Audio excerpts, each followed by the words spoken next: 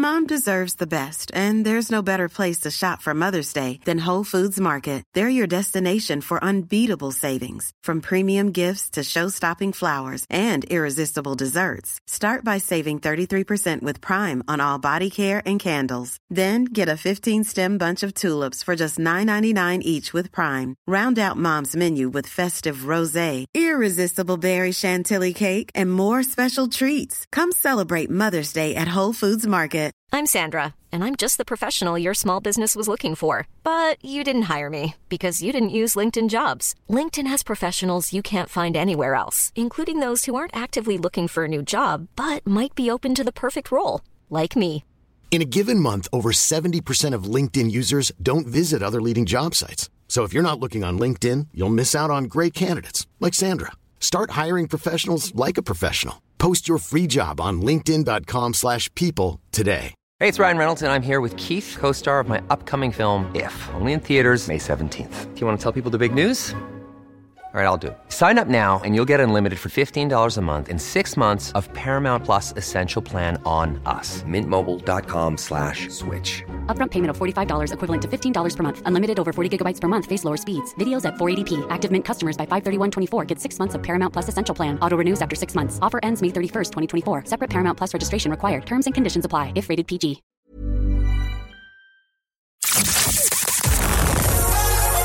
You're listening to Petty Little Things with your hosts, Victoria's Secret and Davina Divine. Hey, Petty Bitches. Welcome to Petty Little Things. This is Davina Divine. And this is Victoria's Secret, and it's December. What the fuck? It is December. It's December the 7th. Isn't it? But this is going to December 8th, which is my 20-year official anniversary. Which if I'm actually so sick of myself already. Happy birthday to you. Oh, well, thank you very much. It's not really a birthday. It's an anniversary. It's an anniversary. I tell you, this morning, actually, give you a laugh. I literally, we did a gig last night for Pretty Little Thing, which was really hard to say. We'll talk about that in a while. So we were we weren't out too late. We were actually already, but I was knackered because it was a long evening. Yeah. And this morning I woke up and I was like, kind of, you know, when you just fall back asleep and then you wake up and you're like, oh my God, where am I? What time is it? I was supposed to be, well, what day is it? Have I missed my anniversary? No, I missed my big day. And then I was like, oh God, no, thank God it's fine. And then I text you, I said, well, let's go in, we record the pod. 2 seconds later, my phone rings. I was like, who is this number? It was like a radio interview that I'd lined up, completely forgotten. I mean, I hadn't spoken a word. I was like, hello. And he goes, hello. And he's like, it's not like a pre-recorded, it's live on air interviews. Straight into it. He's like, ready now after this. And I said, yeah, sure. So he starts, he goes, I'm just going to put you through and listen to the ads. So there's all these, but for some reason, I think it was like community or local radio. Yeah. But the ads on those radio shows are very long. Yeah, it's like Bernie's wallpapers. Yeah, it's very long. 3 rolls for a tenner. Yeah, and then it's like, and we also have sofas and lockers. And downstairs in the basement, we have people locked up. Cages for your children. So, there's all sorts. So... so I was like, oh God. So I'm waiting there, kind of going, oh my God. And then he goes, hello, Davina Divine, welcome on. Oh, radio voice. Yeah, real radio. And I was like, hello. And then he said, so 20 years, wow, the usual. So I've been talking the same interview basically over and over for the last week. Do you think this person knew who you were? No idea, I'd say.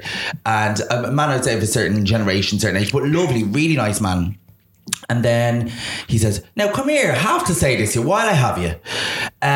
Uniforms in schools. What do you think about this?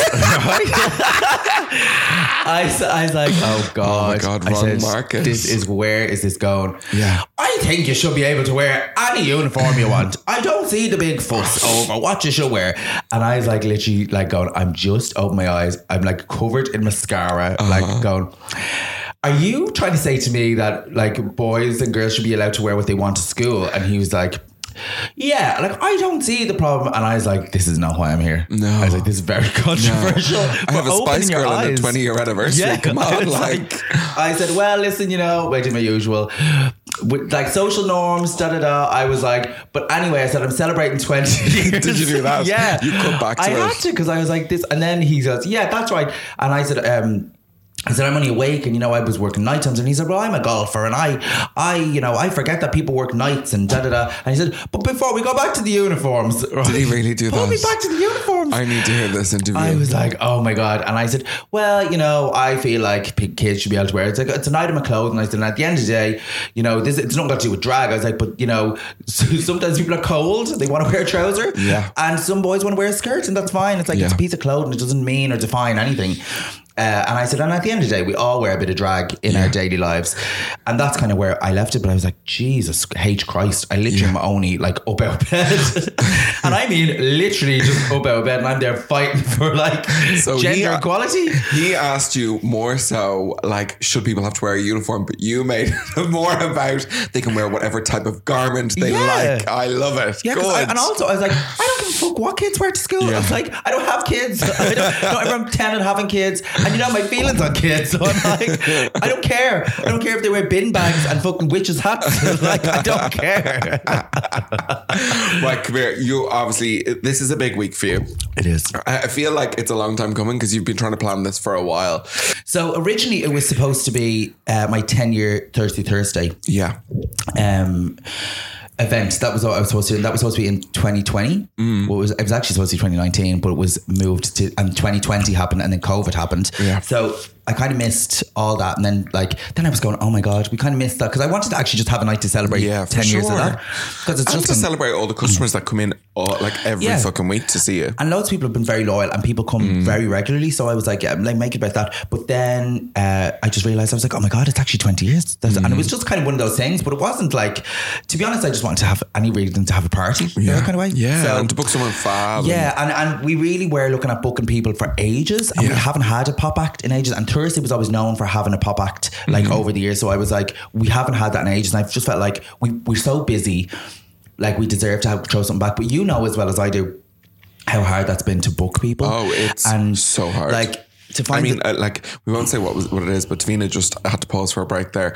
I was hearing about what the rider is now. Yeah. Riders fascinate me because there's always a platter of fruit on it that nobody even touches. Like, I'm going to be real with y'all. I've gotten a lot of riders over the years, and that I've ignored 80% of the things on them. And if they ask for it on the night, I'll go to Subway. Yeah. Do you know what I mean?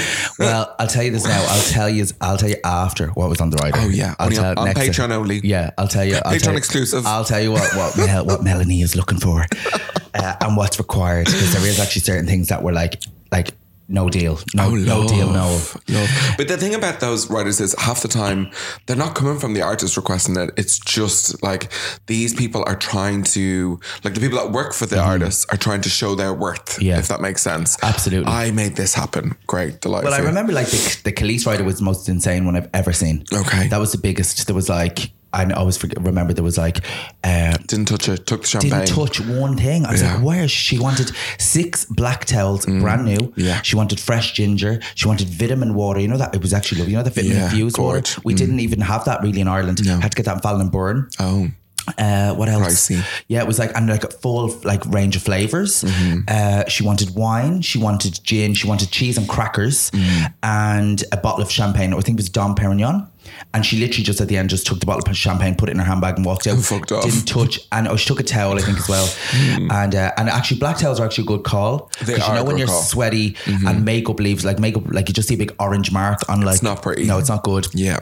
So black towel's a good call. The other side of it is like cheese and crackers, but like at least if she had fucked off and there was goujons there, we could have had a little feast afterwards. God. But I'm not going on a cheese and cracker in the middle of the George. Do you know what I mean? Anyway, I want to ask you a few questions. Yeah. If you were starting drag all over again, right, 20 years ago, after doing it for 20 years, what's the one piece of advice that you give yourself? If I was starting then or starting now? Starting now. What's the one piece of advice you give yourself? I would say don't look at what other people are doing. Oh, that's a good one. Yeah. I would say actually just kind of like the one piece of advice that I remember getting for myself was that it was to actually be true to who you are as a person, and to actually like, because when I first started drag, I remember being so inspired by everyone that was around me and kind of go, well, this person does this, and I'm gonna kind of like, it was like kind of unknowns. I just thought that's what you did. Yeah. So you kind of would try and emulate something else. That was drag. It's drag. It was drag, especially then. Whereas now I feel like everybody is just looking at what everyone else is doing. But then the minute I start doing things for myself, and was like kind of dressing the way I wanted to dress, and he's making terrible mistakes. You saw that montage video, like making awful mistakes, but it was like it started to get reactions from people because it was genuine. Love it. And that's the thing, but I don't, it's just a different time now, and I just feel like, I just don't know, because I've been doing a lot of reminiscing and a lot of kind of reflection, self-reflection. I just have a picture of you looking out a window while it's raining, thinking, like reminiscing. That's very my vibes. Please don't fall upon my, whatever that song is. No, I have been doing a lot of reminiscing, and I have to say, like, things have changed so much in 20 years. Yeah. Like, I first started out, it was kind of like, oh, 20 Jubilee, haha. Then I was going, wow, it actually has been crazy long time. And it's like, things have changed culturally so much. The country has changed so much. There was no social media, there was no YouTube, there was no makeup tutorials, no influencers, there was no fast fashion. You know, it was like, you had to, and there was something kind of a bit more innocent, or like, I don't know, genuine about it. Okay, which is more fun, then or now? To be honest, then. I think so too. To be honest, then, I feel like drag now has become too mainstream, too clean cut, too accessible. I loved when it was a bit like in the nightclub, dirty, a bit grimy, a bit. I liked that.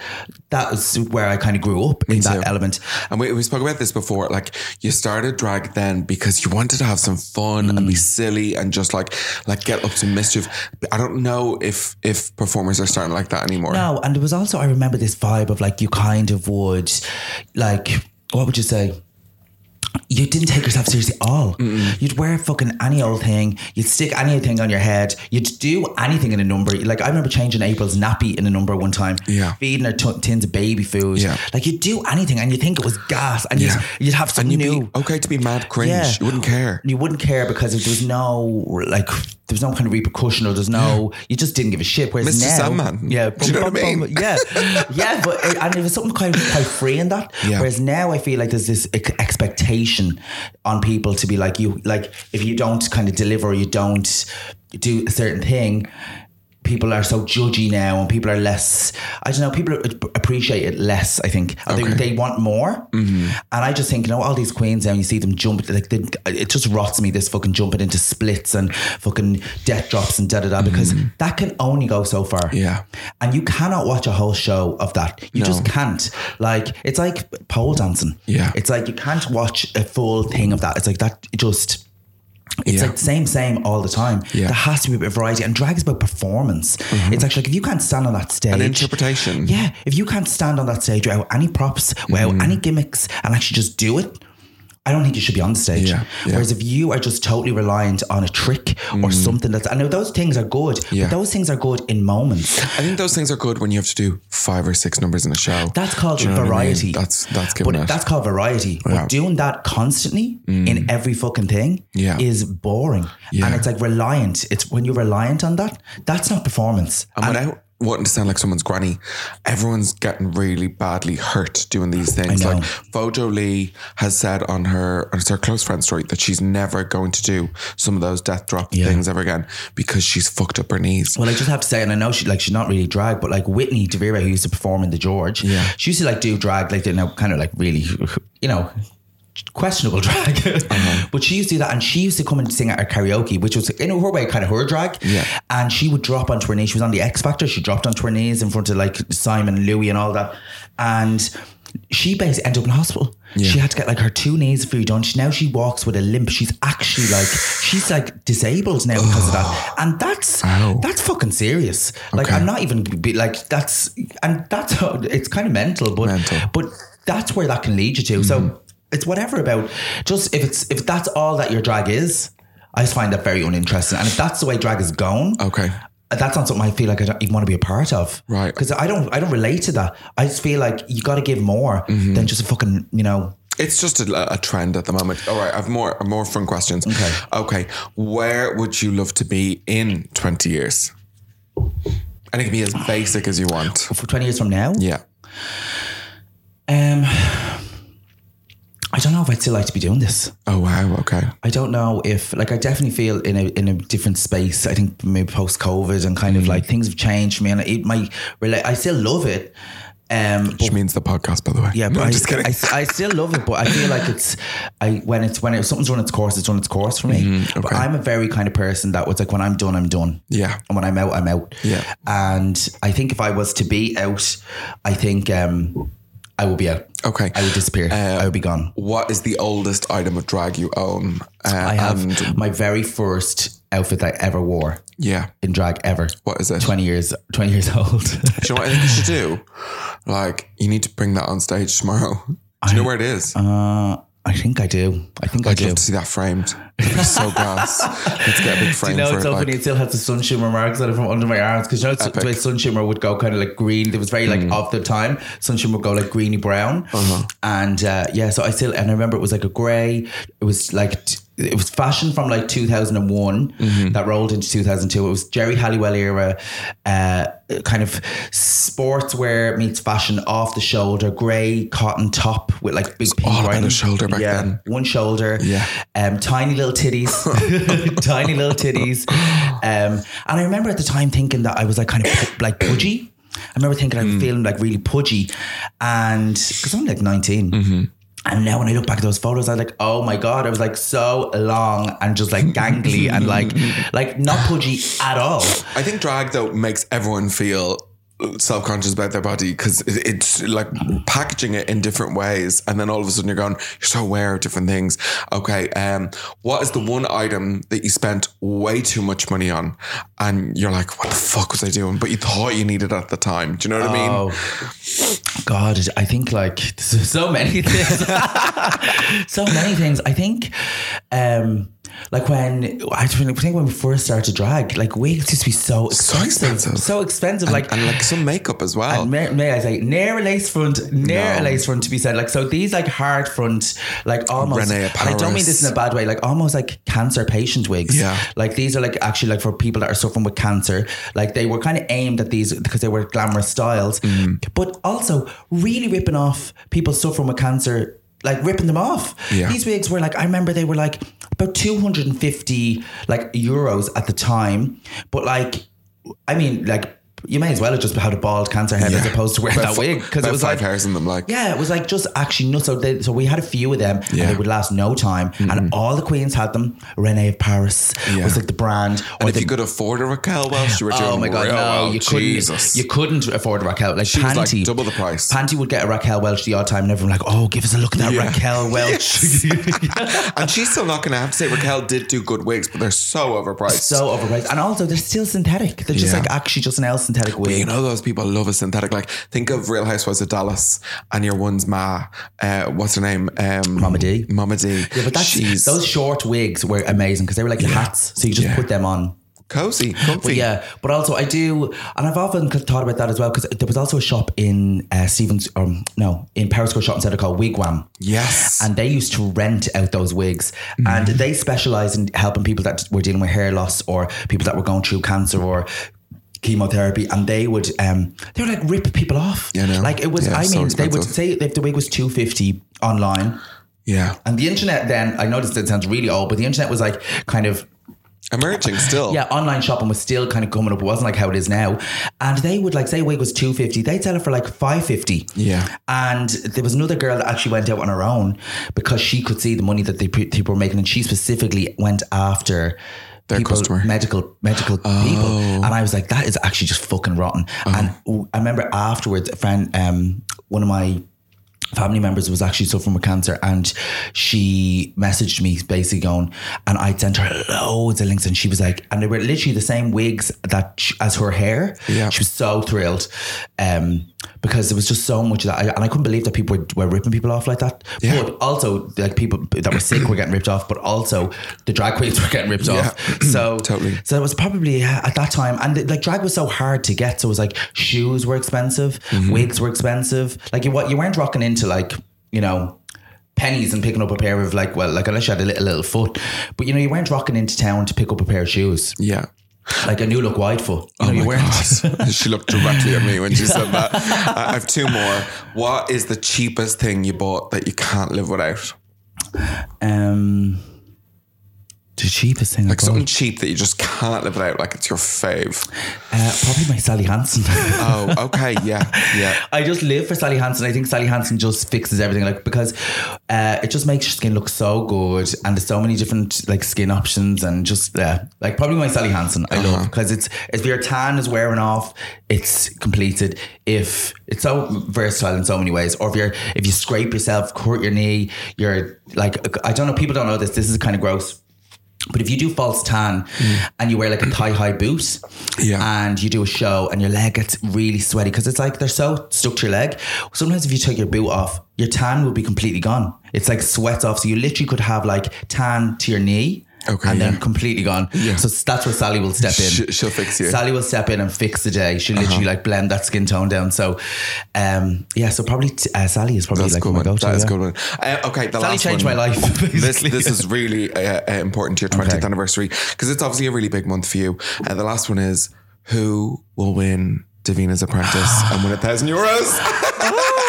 Who's going to win? By the way, is the final? When is the final? The semi-final is going to be on the 15th. And the final on the 22nd. And final on the 22nd. And for the semi-final, I have given the task that they have been put into groups of two. There's 6 people left. Okay. So I've put them into groups of 2. I've given them duets to perform. Yeah. And from that duet, I will pick a winner of the duet. Now, I'm looking for someone that is not trying to outdo the other person, someone that's complimentary but not being combative. And then I'm going to put that person will get to do a solo, whatever they want to do, to show who they are. Yeah. That doesn't mean they're going to get through to the final, but it just gives them an extra edge to show themselves off. Then they could fuck it up. Yeah, but they might not. So that's going to happen there. And then I will basically cut that down. Oh.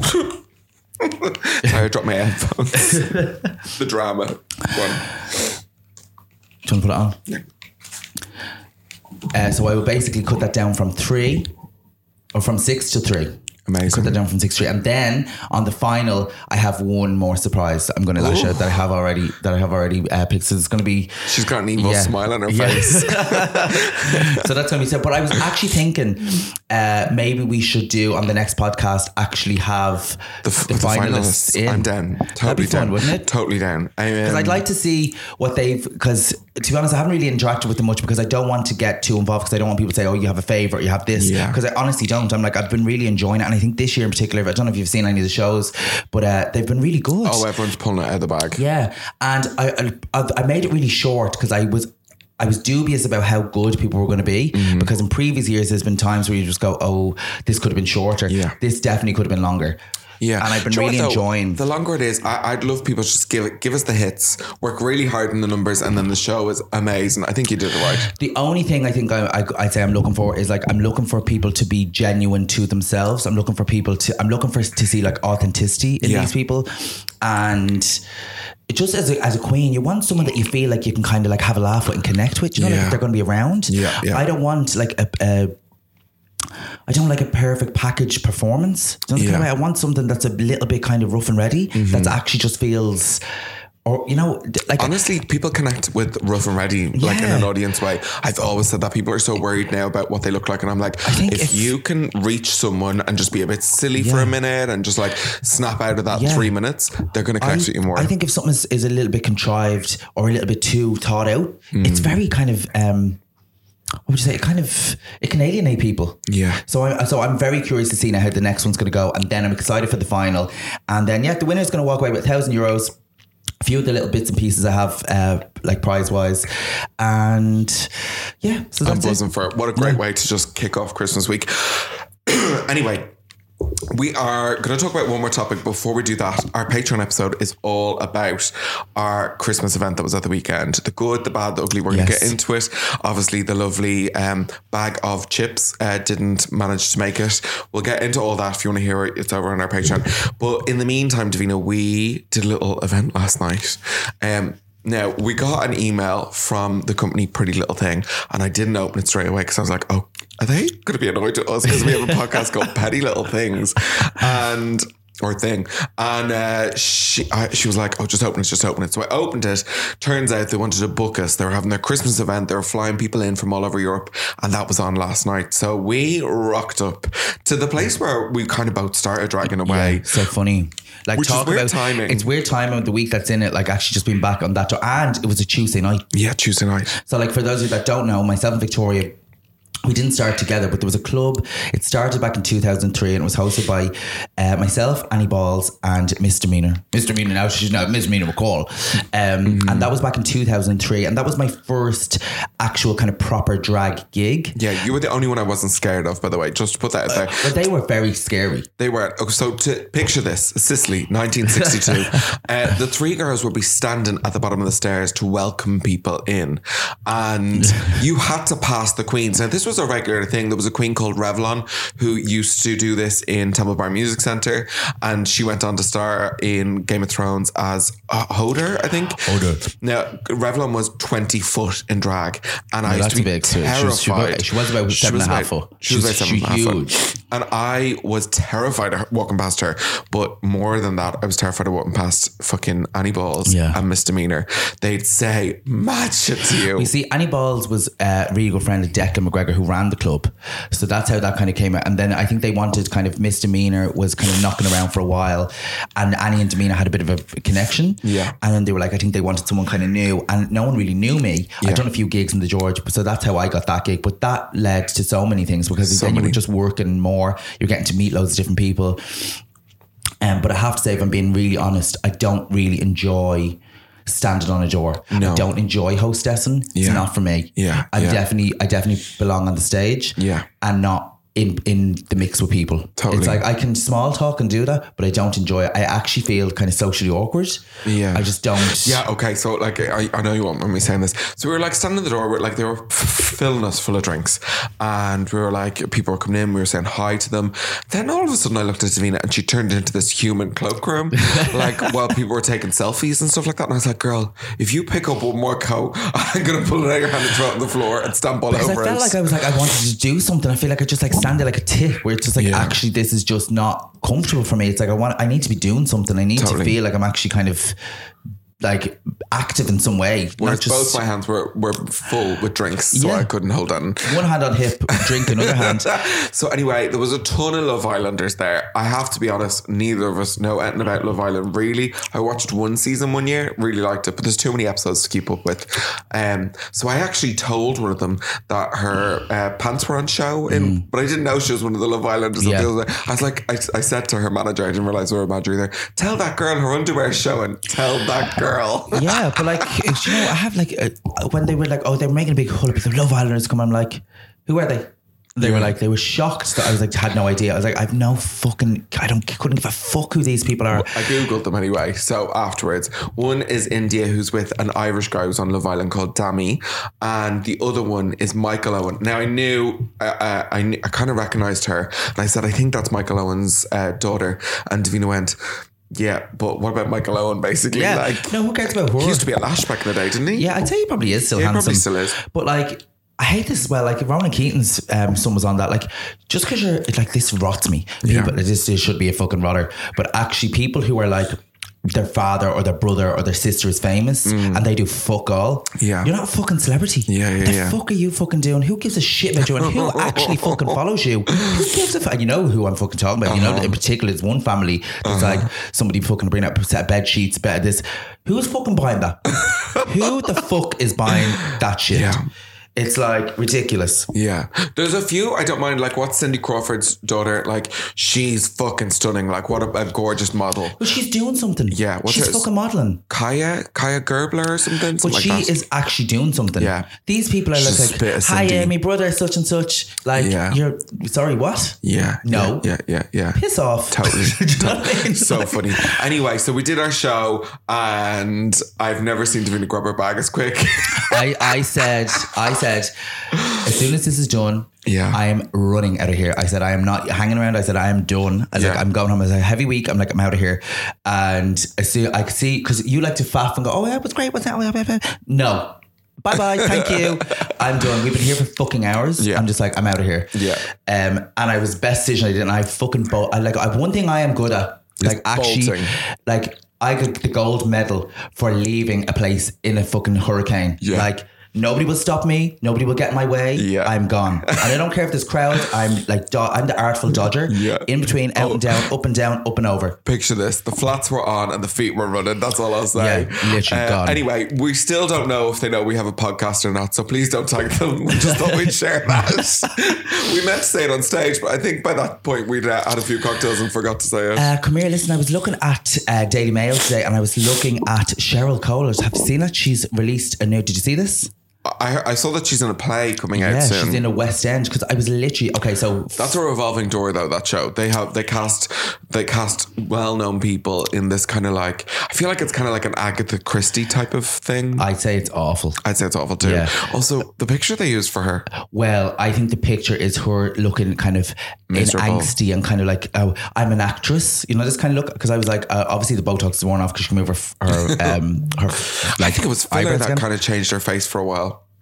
I know, like she was very pretty, So pretty. But I was kind of wondering about her because I was thinking to myself, What's she doing? what's she doing lately? Because like she had such a big career, and the thing came up. I think it was like 2 years ago or something. She had that like performance on X Factor. Do you remember where? Yeah. They said it was so risque because she like licked her finger. Yeah, Like, which is yeah. absolutely, who the fuck said that? I know. Like ridiculous. So that was Probably like, that Dan Wootton fella. oh God. Well, so they said that. So I was kind of going, since then, I was like, she's really kind of done nothing. I know she's probably trying to raise the child and she's probably having a bit of a break. And she's tons of money. Yeah, but also, see, I was thinking about this with celebs. They have loads of money. They make money through these deals and all that. But their cost of living is really high. Yeah. Their mortgages are fucking insane. Their security is probably expensive. That money dwindles. So all of a sudden you're like, you know, you don't have an everlasting pot of money. Yeah. Then it's going to be gone. So you have to constantly, that's why they end up doing things like Celebrity Big Brother. They end up in like, you know, these kind of things, or like a Dance on Ice strictly, because it's like, that's Boy George got like 480 grand apparently for doing the Jungle, which is like the highest ever. But again, the tax on that, that's going to like, do you know all that? So I always think that, what are they doing? Yeah. And yeah, how you can't just go get a job in Tesco or, you know, Supermax. Do you know what I mean? It's true though. So what do you do? Where You have do to try and like Yeah. set up your own business and try and shift product. Yeah, and I think that's if I was in their situation, I'd be definitely like investing in something that you just have constant money coming in where you can live kind of comfortably and not have to work, because that would be the ideal thing.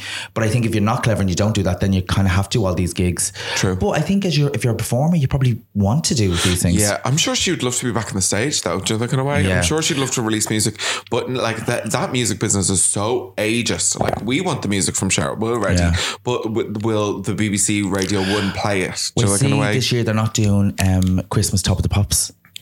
I don't think I've watched it in years No, anyway. but it's like, but that's kind of like just so a sign of the times that it's like actually just that whole era is just dead. It's done. And even like our event that we had the weekend, having the cheeky girls there really made me kind of think, God, that era.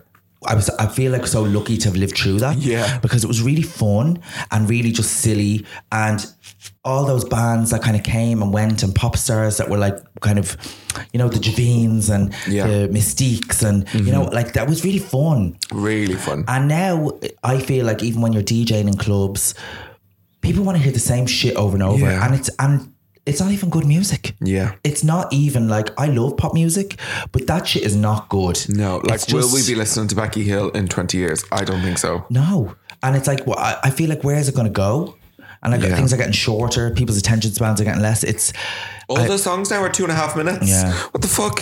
If I put a 2.5 minute on your song on your running order, what would you do to me? make you do too. Yeah, absolutely. Like no one has time to get changed when it's 2.5 minutes. Anyway, But also, one thing I just want to say as well, like one thing I thought about through like my 20 years and all that is like, when I first started drag, right, or when I first would like, when I was younger and I was getting into music, I knew music artists from like the 60s and 70s and 80s. Yeah. I knew my music. Yeah. I knew my music history. I knew who sang those songs. I looked into all kinds of music. These people now don't have a fucking notion about any kind of music. They, like, unless it's like in the last year or two, they don't care. Yeah. How can you not be interested in like music that inspired music of today? yeah, I just find it they're fascinating. sampling everything though. Yeah. Do you know So what it's I like, mean? so they think that it's like, oh, this is a brand new song. You're like, no, it's like, do you know what I mean? It's Totally. like, I just feel like, why don't people know? Yeah. Even about celebs, it's like I know loads of celeb culture, like going back ages, and I love that. And I know about like, probably the only thing I don't care about is those fucking Love Islanders stuff, because they're like flash in the pan. They're going to be here tomorrow. But yeah. And there's a new one every year. That's the other thing. Like, do you know, I find it very infuriating. Okay, it's coming to the end of the year and the end of our season. Our next episode is actually the end of our current season, which I think is about like 17 episodes. We've never done more than 8. So end of the year, if you've only recently joined us, we do a thing called Rodder of the Year, where we ask all of you guys to send in what you thought was your Rodder of the Year. Yeah, and this can be across the 12-month period. Not specifically kind of like in your life, like I hate people who double park in the cycle lane. Like not that kind of thing. We're talking about people what has rotted you this year in particular. Last year's I think was Leo's Christmas tree, wasn't it? That was the winner. Yeah, so Leo Vracker's Christmas tree won last year. So we want you to get really creative. Watch out for our Instagram stories where we'll be looking for suggestions from you. And this can be anything across, like whether it's like Irish culture, pop culture, music business. It can be about anything. Totally. But just something that was kind of a little bit funny. Silly. Love it. And then just a shout out, December 30th, the night before New Year's Eve, I'm going to have Danny Beard and Cheddar Gorgeous in Dublin. Ooh. We're in the George. We're down to about, I think, 80 something tickets are left. So if you want to come, grab them early. Are they both Manchester Queens? Yeah. Well, Danny's originally a Scouser, but like he works never out of Manchester. Yeah, never really did. Like, and are they mates? I think so. I'd say they're bonded through trauma of recording reality TV now. Yeah. Were they like close before? No. They both have very different drag styles. Like Danny does like a full hour show normally on his own and like is used to just holding the audience by talking to them and like, you know, interacting. Yeah. Whereas Cheddar's just been much more of like a visual artist and did club nights along the way, like ran club nights and probably had to go out and do like maybe one performance. But Cheddar would never have been from a background like what we do either. Okay. You know? So anyway, that's December 30. You can get that from draggedup.net. A reminder, go check our Patreon. It is patreon.com/Pretty Little Things. If you've never checked it out, I feel like there's a strong 70 bonus episodes over there. I'm going to pick somebody out now as our Patreon person of the month. Someone who supported us. Actually, we have a few. Amanda Spite. I know you're in the UK. I think you might be from Leeds. We've got Gareth Cunningham. And we've got Kieran Murphy. You guys, thank you so much for supporting us. Like, honestly, just knowing that you're listening is enough, but also it helps to help us with our recording costs too. Fabulous. So listen, next up we have a very special guest. She joined us when we were actually in COVID. We sat down with this lady and we had a chat, and it was Rebecca de Havilland, who is a trans woman pioneer of epic proportions that we had on our show back in 2020 when we were locked down. And the interview kind of like got so much attention and press attention for her story. So we just thought it'd be really fun to bring her back and to revisit and see what's been going on, because there's been a lot going on for her since that episode aired. Yeah, and honestly, it was a great chat. So I hope you enjoy, and we'll be back right after this. Petty Little Things brought to you by Baileys. Victoria, I'm in full festive mode. I've the Christmas lights up. I've Baileys in the fridge. I am ready to go. Oh, girl, I love a Baileys at Christmas. I always bring a bottle round the houses, and I love to whip up a Baileys espresso martini after dinner. Unreal. Well, I gotta say, Baileys is ideal over ice, in a coffee, or with a slice of cake. Or just over a juicy petty catch-up with friends. Get the facts. Visit drinkaware.ie. Lean right into that, Rebecca, because it'll give you a good. Like I'm getting a blowjob. Yeah. Oh, that's staying in. That's staying in. Well, guys, we are back with a very special interview. Myself and Victoria invited our friend Rebecca de Havilland onto our podcast back in 2020 when we were all locked down. Rebecca was in London and we were just having a little casual girly chat. And since then, I think there's been a bit of a whirlwind. Everybody had been listening and there was so many strong reactions. And now we're in 2022. Yeah. And it is the episode that like literally so many of you messaged us about. I know Rebecca's story was like, especially when we were stuck in our houses, people were so touched by it. They couldn't get over it. And we kind of just want to return to it. So Rebecca is here in my little studio at the moment. We're surrounded by all my newly washed costumes. They're just freshly washed. Welcome back, Rebecca. Thank you for having me back. And I feel like I'm in drag heaven. It's wonderful. Or drag hell, either, depending on your I think aesthetic. drag heaven. It definitely gets in touch with my inner drag. Oh, for absolutely. sure. How can I help? It's like a torture chamber. I even feel underdressed today, just come walking in here. But it's amazing. It's like return to de Havilland today. Oh my God, I love that. Return to de Havilland. Oh, that is such a good little title for something. There. So Rebecca, like when we had that chat with you in 2020, we were all in lockdown. You were in your little flat in London. Yeah. We were admiring your fridge. My pink Smeg fridge. Yes, we still live there, which lives on in our memories. Yeah, and I still have it. And I have the kettle and the toaster. Yeah, I and remember. the coffee maker. And my front door is that pink as well. But it is Chelsea, so you do get away with it. You know what I mean? You do. Well, you Rebecca, do. I suppose the first question is like when we did that conversation, like we because I know you a long time, so we were just having a little chat, and like, what was the reaction that you got from that, like originally? It was actually amazing. It was amazing first that you actually got in touch with me, which was wonderful, because I suppose for many, I'd seen things kind of grow slowly here. And I suppose, if I'm being honest, felt a little bit resentful because I went through absolute hell back in the day. And I was kind of watching other people thrive, which is great as well. And I kind of thought, in a weird sort of way, me and my ego felt, oh my God, they've all forgotten about me, that I exist. And then I got that call from you both, and then we did it, you know. And I never thought in a million years that a podcast could be so powerful. Like London, everybody was like listening to it, and like, I mean, everybody, like people were stopping me on the street in Soho and saying, "Oh my God, I listened to your podcast; it was amazing." Love it. You know, and I think it did. It woke, pardon the pun, for the old. I think it woke Ireland up to the fact that I still was around, you know, and that I was thriving in the UK as well, you know. Because, you know, sometimes I think when there's, especially I think like on scenes and nightlife scenes, there's always characters. And then sometimes like we don't know what goes on in their lives or whatever, XYZ. And then all of a sudden they're kind of gone, or maybe you're not going out as much, or, you know, people always say, whatever happened to such and such, or whatever became of. And I was like, and I knew, because we were friends online, so I knew that you were thriving in London. So I knew that you were, and I was just thinking, I was like, I just thought your story was amazing, and I to be honest, I was a little bit unsure if you were willing to tell your story, but I knew with having the book and everything, so I knew that it wasn't like you were running away from anything. So I was like, I wanted to kind of inform people now of all that struggle and all the hardship, and also all the good parts of it as well, you know, which I think was important. And I think that just as you say that's really important too, because in my book I did mention everything, you know, about being a madam for a brothel, being, you know, an escort, being all of the above, you know, addict, the lot, but I did not mention in that book HIV. Yeah.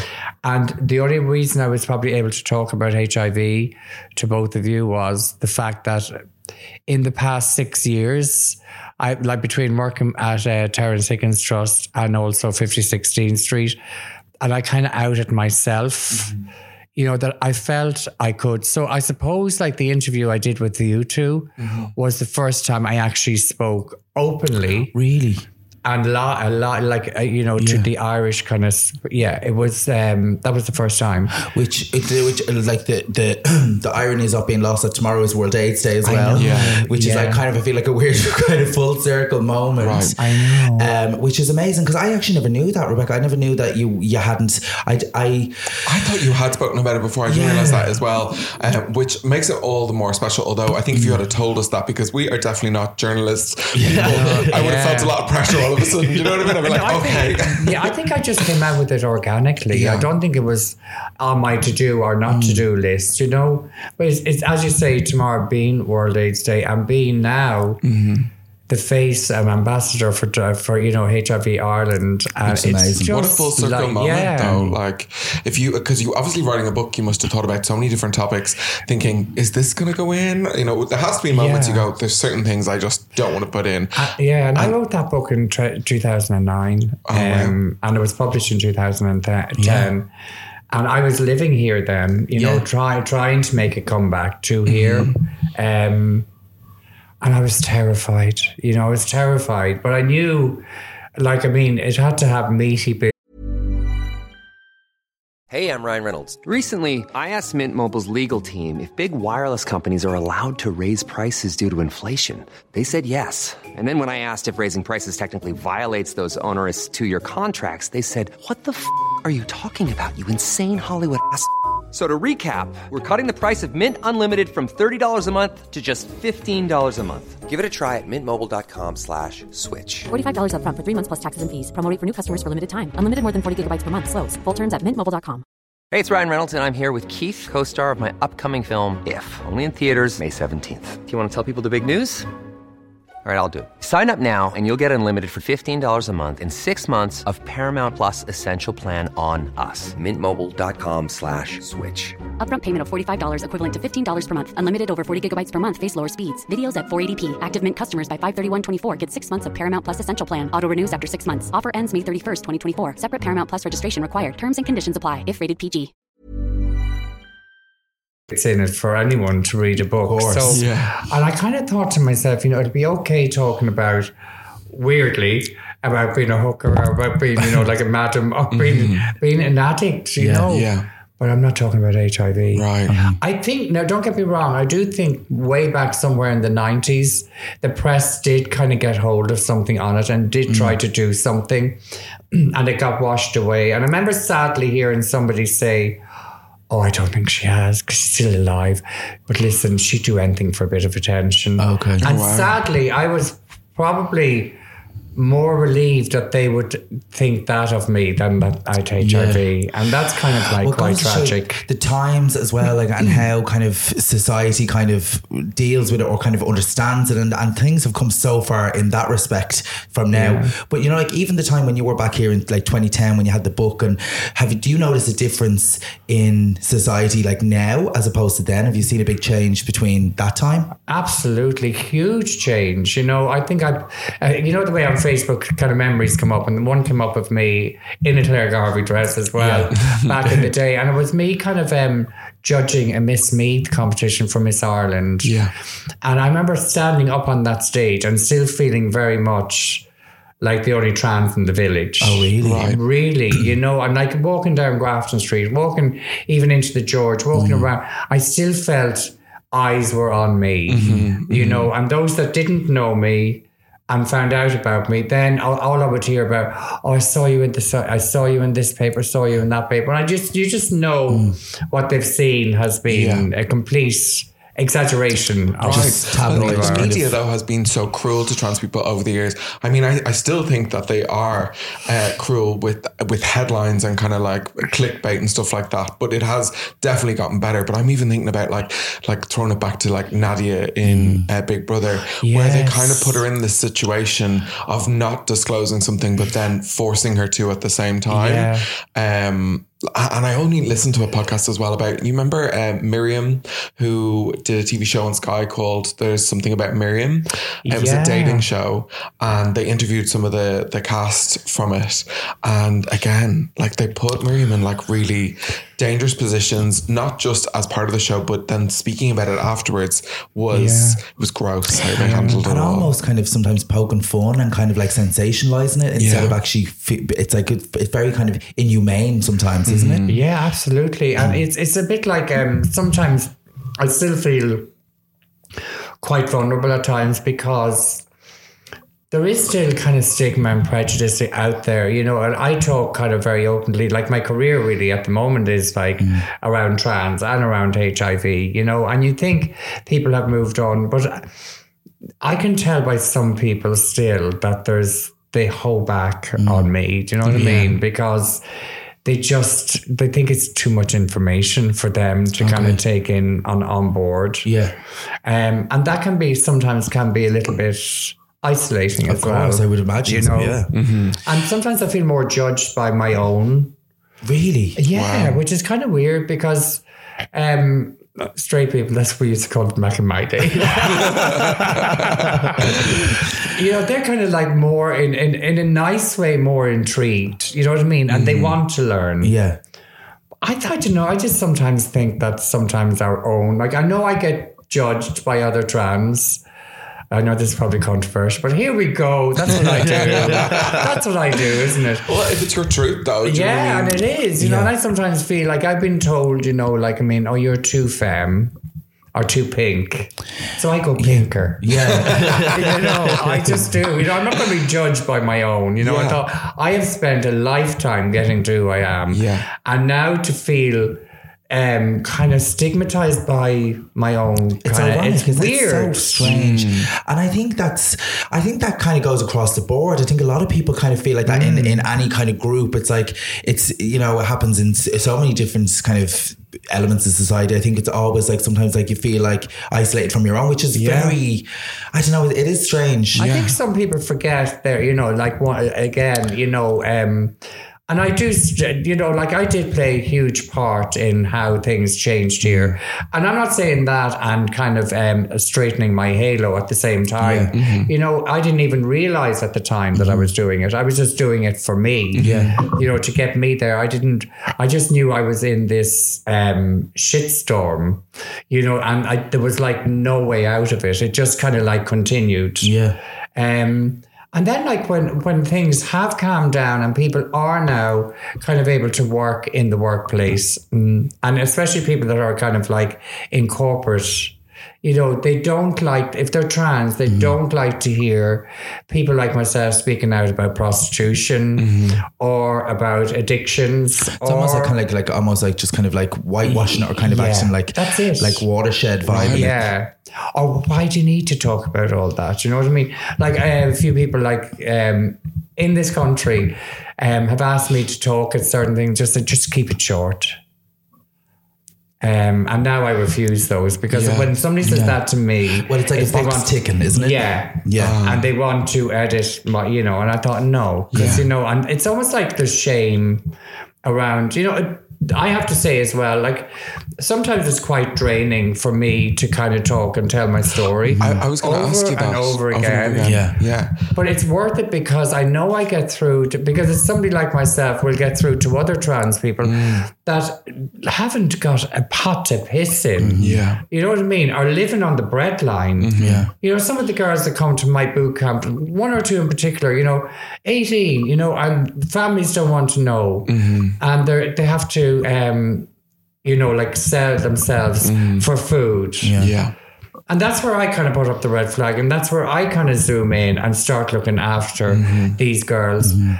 But where are the ones in the big corporate companies that could do something about this? Well, it's a fact of life. It's like it's happening. So I feel like to act like it's not happening or to kind of dismiss it is very it's like you're already kind of, you know, it's life's already hard enough without being hidden away or kind of like that's not happening when it is. And you are like such a great example of like things get better. Do you know that kind of way? Like you can make changes and like people need to hear that, because I'm sure at times you must have felt like you couldn't imagine how you are living right now versus say 20 years ago. Absolutely. And it's just thanks for saying that too, because, you know, I remember, you know, one of my dreams you know, while I was transitioning, and even after I transitioned for many years, I'd love to walk into a shop and for somebody, or down the street or anywhere, and somebody just call me miss, ma'am, madam, or whatever. And today that happens, you know. And now my biggest worry, I kind of go, of course, we're never happy, are we, girls? now it's more, if they call me miss, they think I'm a young thing. If they call me madam, they think I'm an old woman. So, you know, it's so easy how we can forget things, you know? Yeah. And for me, that was what I wanted. Do you know what I mean? I could very easily today lead a very self-life as a female and not bother. Yeah. You know what I mean? Yeah. But I mean, if somebody like me doesn't do something, then where are we going to go with this? You know, and where is the trans community going to end up? Because it is very much the corporate and the not so corporate, the rich and the poor. It's kind of divided. But as we were saying, like, so you were talking there about your boot camp, which was in London. So when we were talking last year, you were like working in Dean Street and you were doing your boot camp in London. And since then, what's been changed? Like, so I know that have you wanted to come back to Ireland since we spoke last? Yeah, I suppose in the back of my mind, I've always always say I never wanted to leave, you know, and I suppose my career in the past meant that I never had to leave. I could work in London, I could work in Paris, Milan, because I was a makeup artist. I could do all of that. Yeah. So, and I think it woke me up to that, I'd love to do something in Dublin, in Ireland, you know, and then that did happen. And some people kind of will say to me, well, are you working in London now or are you working in Dublin? And I just want to say, hey, folks, I'm doing both. Yeah. Do you know what I mean? Yeah. Well, God forbid you just two places. Shock horror in 2022 in two cities. Yeah, like the flight is 50 minutes. You know, like the tube journey out to Heathrow is longer than the actual flight. It's true. So it's very easy to commute. Yeah. And I think it's great as well. And I think also I want to try and help, because I work at the NHS in London and I work for Trans Plus, which is at 5016 Street, and Chelsea and Westminster Hospital. You know, I play a big part in that, and they're very supportive of me doing my work here. Wow. Once I still work with them. Okay. And they're very willing to help me kind of try and set up some of the clinics that we have in London. Amazing. Here in Ireland for the trans community, you know, and that's my goal. Rebecca, could you tell us a little bit about the boot camp, what you do, what that actually entails? Yeah, the boot camp, like basically the structure of it will be, and because we just started this one here in Dublin, and it's kind of really being run on a shoestring and a prayer at the moment. Right. Basically my money. Okay. Do you know what I mean? Yeah. But the one in London and the one that will be here, I wanted to be a 3-month program where we take in CV writing, we take in obviously hair, makeup, styling and all of that, but also as well get some big companies to come in and facilitate, you know, and try and get bigger companies as well, and not so big companies, to at least give internships to some of these girls. I want to start going around schools and universities and colleges and talking, you know, because they say there's 2% of the population is trans.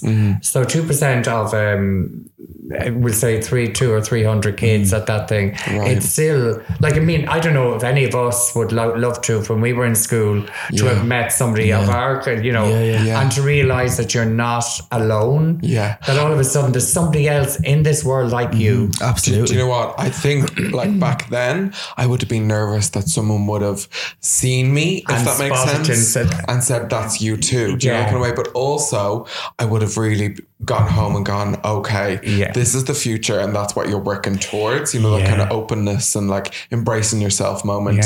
So a bit of both, to be honest. And that's actually a really good point, because when somebody brings something up like that in a public arena, and you just feel that, then all of a sudden everyone is kind of looking at you. And that the person who's speaking is almost like pointing at you. I kind of used to get that a lot when I was probably a teenager and watching television at home with the family, and something like Are You Being Served would come on, and that guy that was as camp as a row of times. Oh, come on, I'd be kind of like trying, do you know what I mean? So it can be as uncomfortable, but at the same time, you, as you said there as well, rightfully so, you go home and you think about it. You know, and you don't feel so alone anymore. Completely. I think that's what's important. So important. And also, I'm talking a strong, you know, 20 years ago as well, that I would have been terrified. Actually, more 25 years ago, that I would have been like, you know, trying not for people to see me. Sorry, to get back to the boot camp side, you're in the process of really, I suppose, structuring it at the moment. I think that there's definitely loads of companies that we have like worked with who are always looking in different ways. How do they get in contact you? For instance, if someone's working for them right now who maybe thinks that they could get in contact with you. There's a few ways. Certified Proud have stepped in, and they're kind of, we can use their kind of charity at the moment for money to be donated through that. And we're in the process of signing up to set up its own kind of non-profit, but that takes a little bit of time. But also, like, I mean, people can get in touch with me through kind of Instagram or Facebook or whatever. And it's actually quite amazing, because we forget the power of Instagram and Facebook. Oh God, yeah. You know, I had one parent get on to me very recently, and say hello to her out there, and she's wonderful. But like, I mean, she was on to me about her 11-year-old daughter, you know, who was like transitioning from male to female, from boy to girl, and an 11-year-old, and in complete turmoil, and not being able to get any services here at all. Yeah. And I totally understand it in senses that, like, I mean, you know, like about this, there is an age limit on what, on hormone treatments and all that, and so there should be to a point, you know what I mean? But like at the same time, like for that 11-year-old to have somebody like me to speak to on the phone, you know, to be able to contact, that changes lives, you know what I mean? And I think as well, like I think we're in a great world at the moment in the sense of there, like I have met a lot of parents that are very supportive towards their trans kids. Yeah. That is a game changer because I think that the conversation is open. You know, that the people are actually talking about it. Whereas before, like, you know, when you were telling your story, like people like didn't want to know, and it was like just kind of act like it's not an issue, where it's like it's clearly an issue that needs to be spoken about openly. Yeah. You know?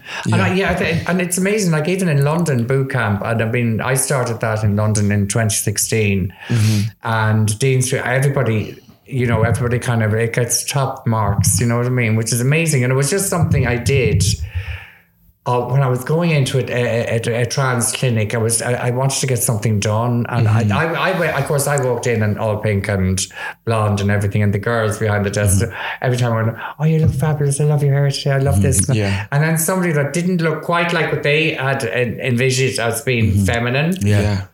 We're getting a really tough time. Okay. And I just thought to myself, what can I do to change this? This is horrendous, because people forget, you know, I mean, and trans people as well, you know, like, I mean, it's great if you pass. It's almost like the golden ticket. Okay. Do you know what I mean? But it doesn't mean that somebody that doesn't pass and that somebody that does...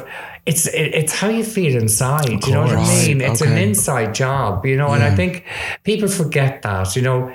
People aren't always as fortunate. Like, I'm not that tall, you know what I mean? I don't have big feet. I don't have big, you know. It must be a hard way to constantly kind of critique yourself, or to kind of put yourself on a level of kind of almost judging yourself. Like, to live like that must be really... exhausting, because you're almost kind of like living it by someone else's standards, as opposed to, isn't it? And I think that's where dysphoria kicks in, you know. And like, I can still have dysphoria, and people say, no, but you can't, you look at me, and that's fine. And we all know it's like, it's how you feel inside yourself, you know. And sometimes it's like, but I admire even the younger me, who did go out on those streets in the thigh-high boots and fishnet tights and mini dresses, and, you know, definitely looked like transitioning and you know, and took the abuse. It didn't stop me. You know, I still did it. I still walked down Grafton Street. People still walked on the other side of the street when they saw me coming. You know, I walked into gay bars like alone, and very alone. You know, and I did all of that, and I would do it again. I would do it again to be where I am today, you know. And I know that sounds cheesy and corny, you know, but today, in my life, I feel I am helping others, and genuinely. But I need other people to help them as well. You know what I mean? Where are the allies? Where are all these people that say they want to do this and want to do there's that? A lot of this. There's a lot of, like, you know, talk when it's like, or just sharing something online and it doesn't transfer into real life. And especially now, I feel like, you know, the way all the kind of, I think trans community are getting so much kind of almost trying to separate them almost from the herd. I think at the moment, all this kind of turf stuff going on. Like, what do you think of all that that's going on? And I'm kind of very lucky for the amount of followers I have, like on Instagram. Twitter wouldn't have as many. Well, obviously, I think I have about 3,000 or something like that. But I never get hassled. But I think I learned... I probably did all my shouting and screaming before there was internet. before we had Facebook. Do you know what I mean? And I think I remember even at the start of Facebook, I was here, and there was a few people like really having a go with me, you know, and calling me it and stuff like that. And, you know, how can you be in the fashion industry, go back to London, you drag queen, all these mad things. And I did retaliate. And then they'd retaliate. And I suppose my message to anybody out there, anybody that's doing all this, they're bullies. bullies hate to be ignored. I ignore them. You know, the odd time I get the odd thing. I totally ignore it. Blanket. I suppose I'm lucky that I don't drink or drug anymore, because I don't know if I was out on a session and I came home and I'd probably, you know what I mean? Yeah. I think the halo would certainly choke me. I think I'd be just a nightmare. Yeah. I think that's the most important thing is just don't fight back. Yeah. And I thought that's because you're not fighting back, you're just fighting it. So I imagine the person who's doing this, that there's some really decrepit person sitting on a rocking chair in, you know, with pizza all over them. You know, sad and lonely. But you know, when you see the likes of J.K. Rowling and stuff coming out, and they're like, and it's so aggressive and so pointed and so like, I don't know, I just find it does feel very bullying and very targeted. It feels very intense at the moment. Very like, intense. And I really feel they were talking about it in Parliament when it was coming up to like who was going to be the next Prime Minister in the UK. It became this big like point almost of like, you are taking this stance, so we might get behind you. And I was like, why are trans issues like it's almost, why are people so afraid of us? or why are people trying to kind of diminish or say that trans people don't exist, that their rights don't matter the same as everyone? Why are trans rights less? That's what I'm like, why are you so trying to like make someone feel less in their life? That I just can't understand that. I can't get my head around that. And I'd like to say to people, like, really and truly, do you think I just decided to do this? I did everything not to be this. Do you know what I mean? Not to be Rebecca, because it's just such a, you know, it can be such a tough. Well, for me, it was definitely a tough getting here. Not so tough being here now, because maybe I'm just made of Teflon at this stage. You know what I mean? I genuinely do think there's a coating of Teflon over me. You know, because I really don't give a toss. You know, like, I mean, I don't. And I can't allow people. It's true, just what you were saying there. It's a bit like, in the name of God, what gives people the right to make those decisions for any other human beings? Or make that, you know, or be that judgmental. Yeah. For someone else. Yeah. Like, look, like, tend your own garden. Yeah. Like, tend your own garden. It's like, and weed it, love, when you're at it. But, you know, like, the only thing I feel like, and you know, like Rebecca, as the old saying goes, you know, on Facebook, she'd be from the School of Hard Knocks. You know? Yeah, absolutely. But I think about the younger kids that are coming up now, hearing all that is so negative.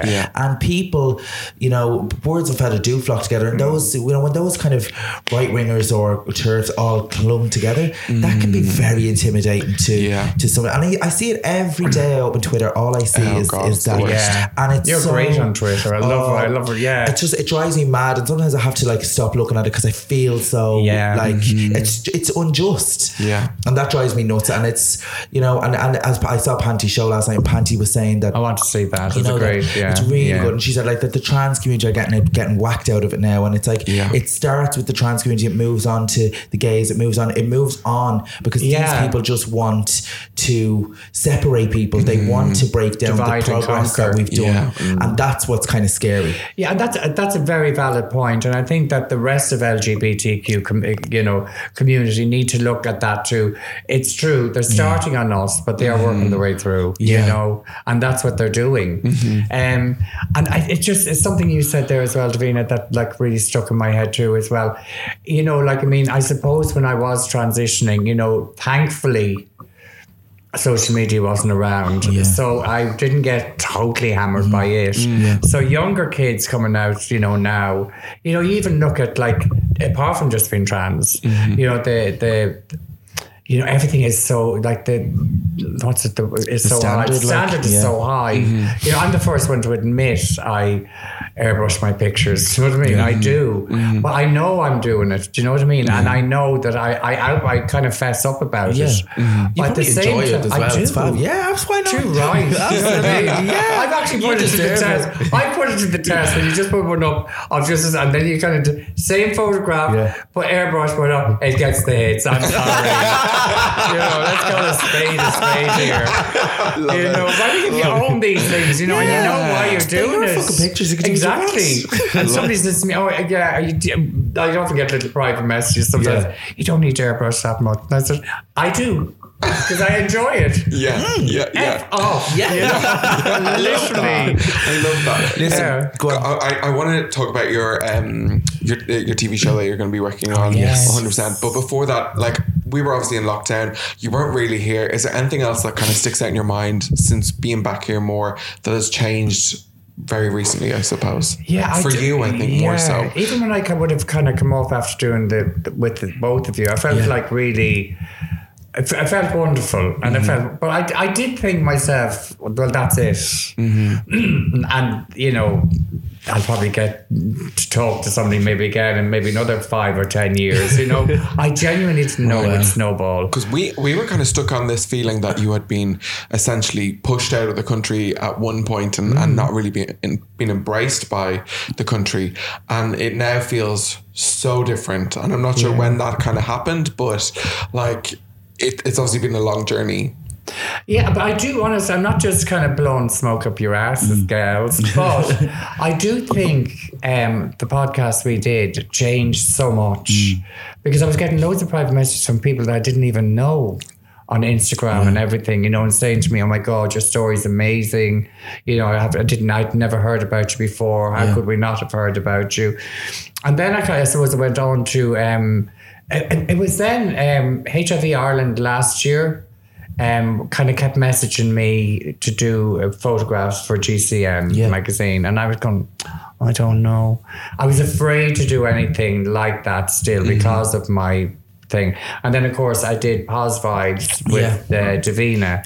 Veda. Yeah. Sorry. She's looking at me. With Veda and Robbie. And I was a little bit kind of scared doing it because... I don't know. I just felt, here goes. This is like purely HIV. Yeah. You know, it's nothing else, you know.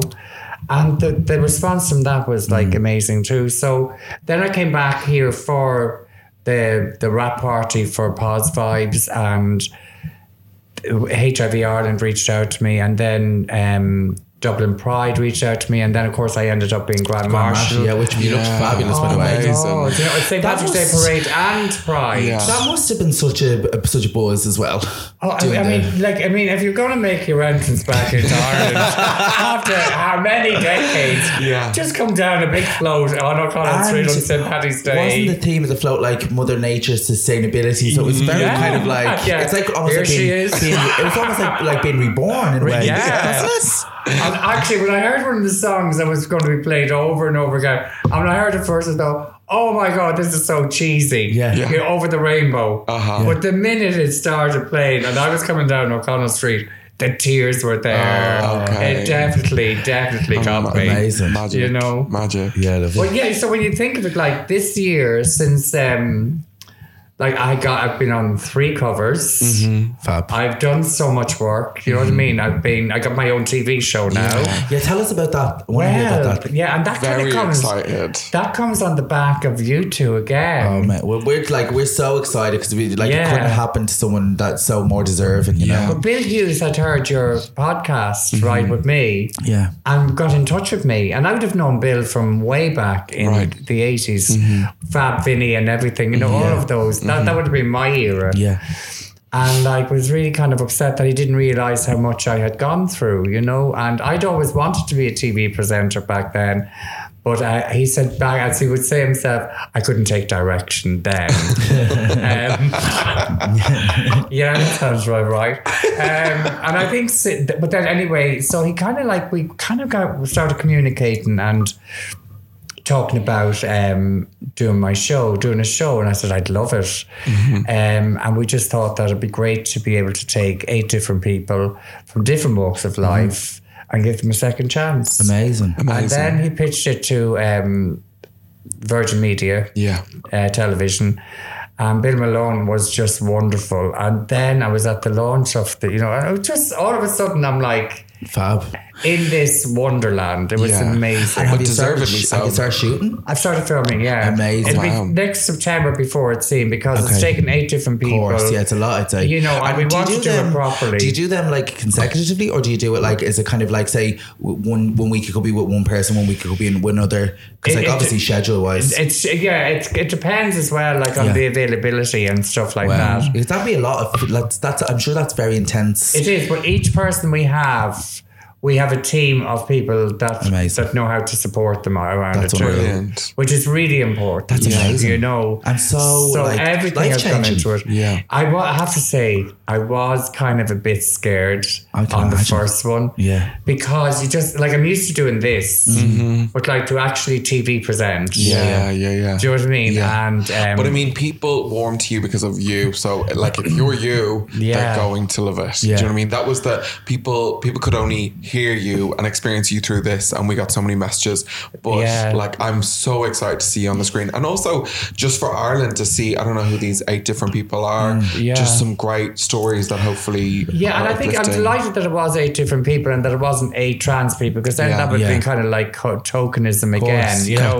And I think as well, the fact that me or whoever, but I am the first, let's get it there, you know, on TV now, you know, and I think that's going to shine a huge light itself on the trans community. Absolutely. You know, and Ireland has done it, you know, for the first, like well, we need to keep on doing it. And we need to let keep things on go doing back. it. Come here, as Davina mentioned earlier, obviously tomorrow is World AIDS Day. Is there anything, I suppose, that we should mention, I suppose, in relation to that, for anyone that is listening? Yeah, I think it's really important, and like being the ambassador and the face of HIV Ireland is wonderful. It's like, get the badge, the red ribbon, wear it. I think it's really important that everybody gets tested. And that's why I'm so glad that HIV Ireland used me this year as a woman and a trans woman in a big, massive red dress.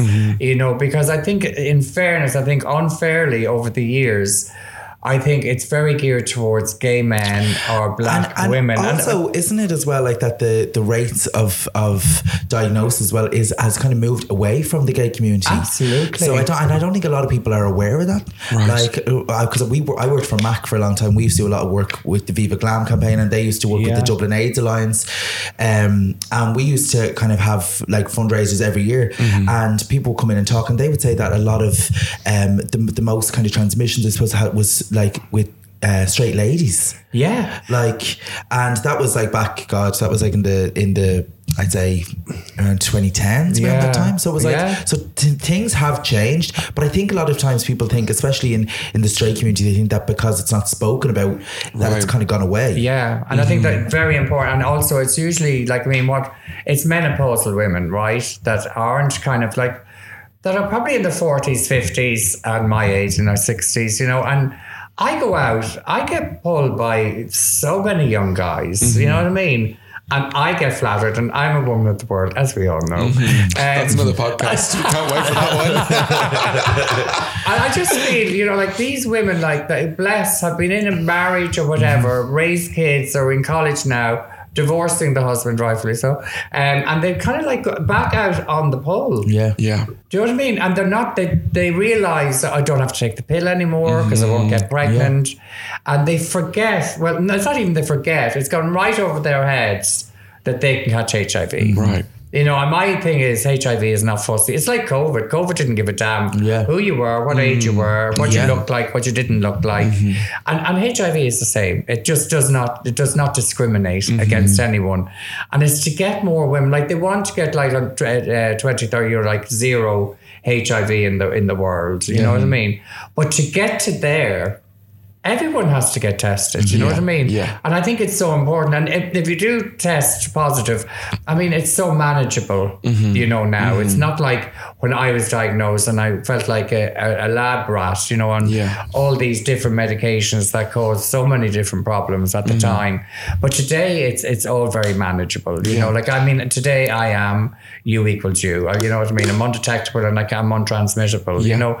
And people, and I think as well, the Camp Pass It On campaign is really important for girls, because if a girl, it would say, is pregnant, is undetectable, on her medication. She can't pass it on to her unborn baby. Wow. Okay. You know, that's huge. Yeah, you know. So, and then we have PrEP. We have PrEP and PEP. You know, so there's no excuse. Whereas in my day, when I was diagnosed in 87, I was told I had 2 years to live at the most. Wow. You know, and this was like nearly 10 years, like at least 8 years before any medications came out. I still managed to transition on it all. I think that's just because I just so wanted to be me. Yeah. You know, and it's amazing speaks volumes, doesn't it? Yeah. But I think everybody should get tested. Do you know what I mean? Okay. And support World AIDS Day. You know. Yeah, I think that's a nice way to kind of wrap things up. I think it's a good way to good note to end on. Yeah, fully. Rebecca, we absolutely adore you. Yeah, thank you you for just being so giving, and not just with us, but in general, because I know you do so many different talks around the place. And we're delighted to see it just flourish and just keep on going from time to time. And I know you're saying, you know, that Ireland's done it, but I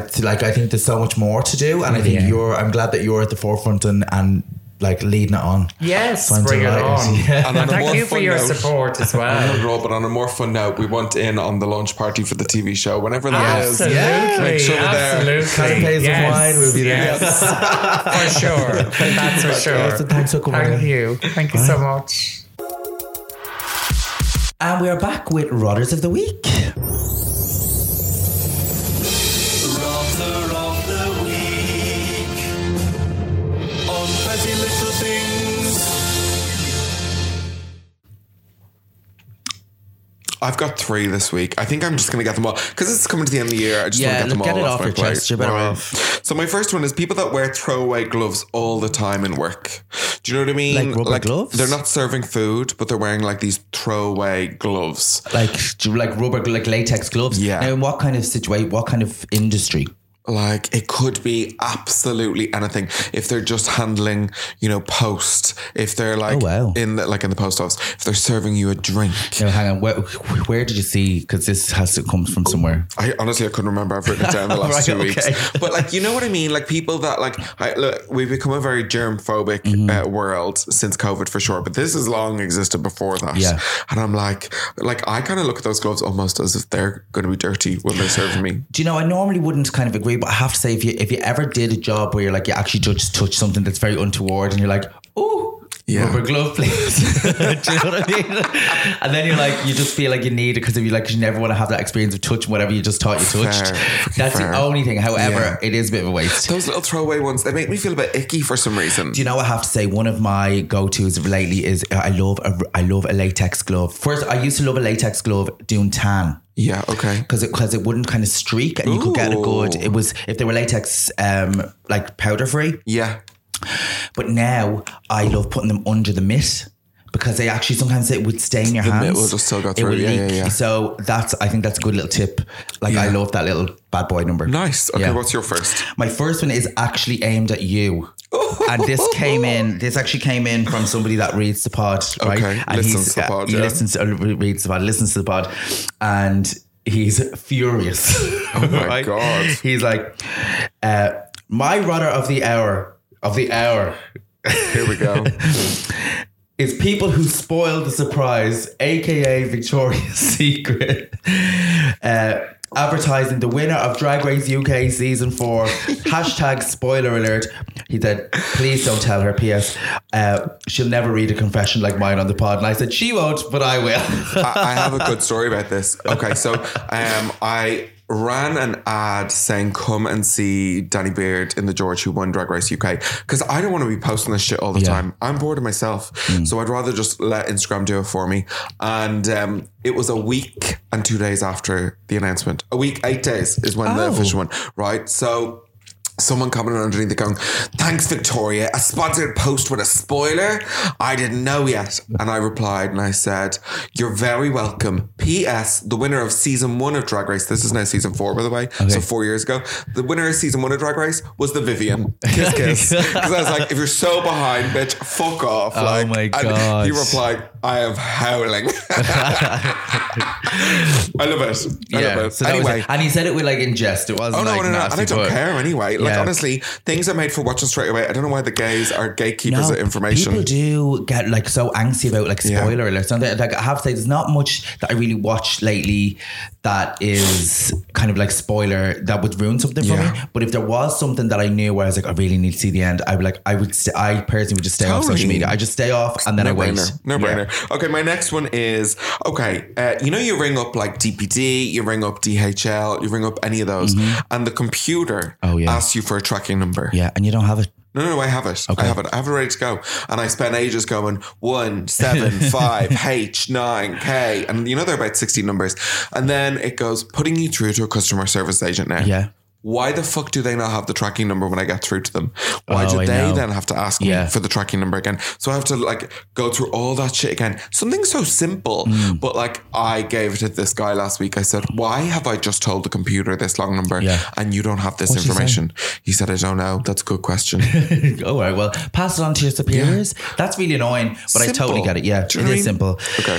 The second one I have, which I sent it to you last night, was like people who like send a DM or people who like WhatsApp you, but their profile picture is like their child. Oh yeah. I think that's really fucking weird. A lot of them are trolls as well. It's like really weird. It's like, no, it's like I've been getting messages from people like from gigs and stuff, but it's like the picture is like their child. And then I'm like, who is this person? Because usually like you'd be like, oh, it's a message from such and such. Be like, who's this baby who's sending a DM? Yeah. I think it's really weird. Yeah. It's like it's like the rather I said last time. It's like people who put up like group profile pictures. It's like, who the hell is this? It's like literally like it could be like a football team and it's like, who the fuck is sending the message? Yeah. So I totally agree with you, but I always think that there's that what they're hiding. There's a reason. Also, just to elaborate from this, and this is kind of the week that's in it, is actually I've been getting loads of messages from people that are Spice Girl fans. Yeah, okay. Just, I mean, and it's really strange, like Spice Girls France, Spice Girls Mexico. Oh my God. And it's like the people advertising the gig in these mad groups, but like just posting the picture of Mel C up and just doing whatever. But the picture, like I got a message from someone the other day saying, hi, I love Mel C. That was it. That was it. Yeah. I was just like, okay. Me too. Yeah. I know, I didn't even respond. I was just like, okay. It's like, but I mean, like loads. Yeah. Like we just like actually just, and I was like, what can you say? Because you know, like almost like fanatics. Like I remember when we first announced it, this guy said, oh, why aren't the tickets available online? Because the tickets were only available in-house. Yeah. And he said, I'm from Dundee. And I went onto his profile and it was like, Spice Boy.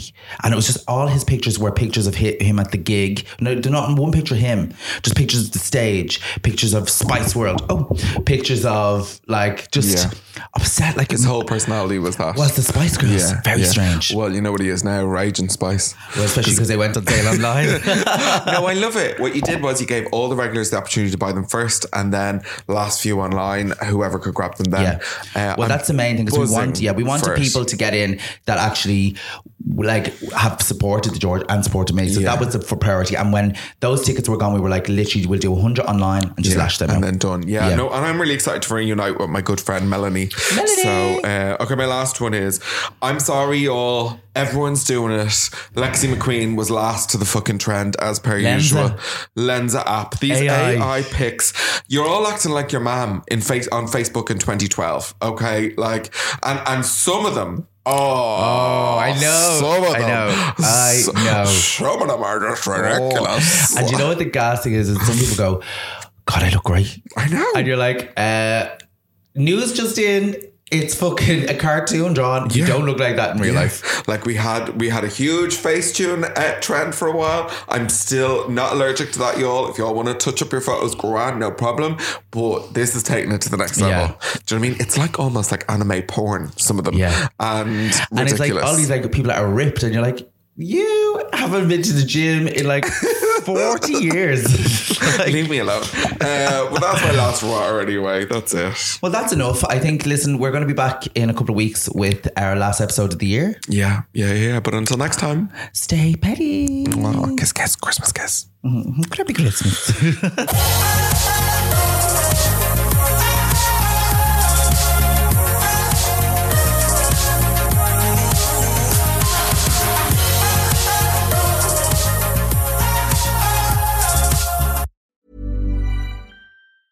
Mom deserves the best, and there's no better place to shop for Mother's Day than Whole Foods Market. They're your destination for unbeatable savings, from premium gifts to show-stopping flowers and irresistible desserts. Start by saving 33% with Prime on all body care and candles. Then get a 15-stem bunch of tulips for just $9.99 each with Prime. Round out Mom's menu with festive rosé, irresistible berry chantilly cake, and more special treats. Come celebrate Mother's Day at Whole Foods Market. Hey, it's Paige DeSorbo from Giggly Squad. High quality fashion without the price tag. Say hello to Quince. I'm snagging high-end essentials like cozy cashmere sweaters, sleek leather jackets, fine jewelry, and so much more. With Quince being 50 to 80% less than similar brands.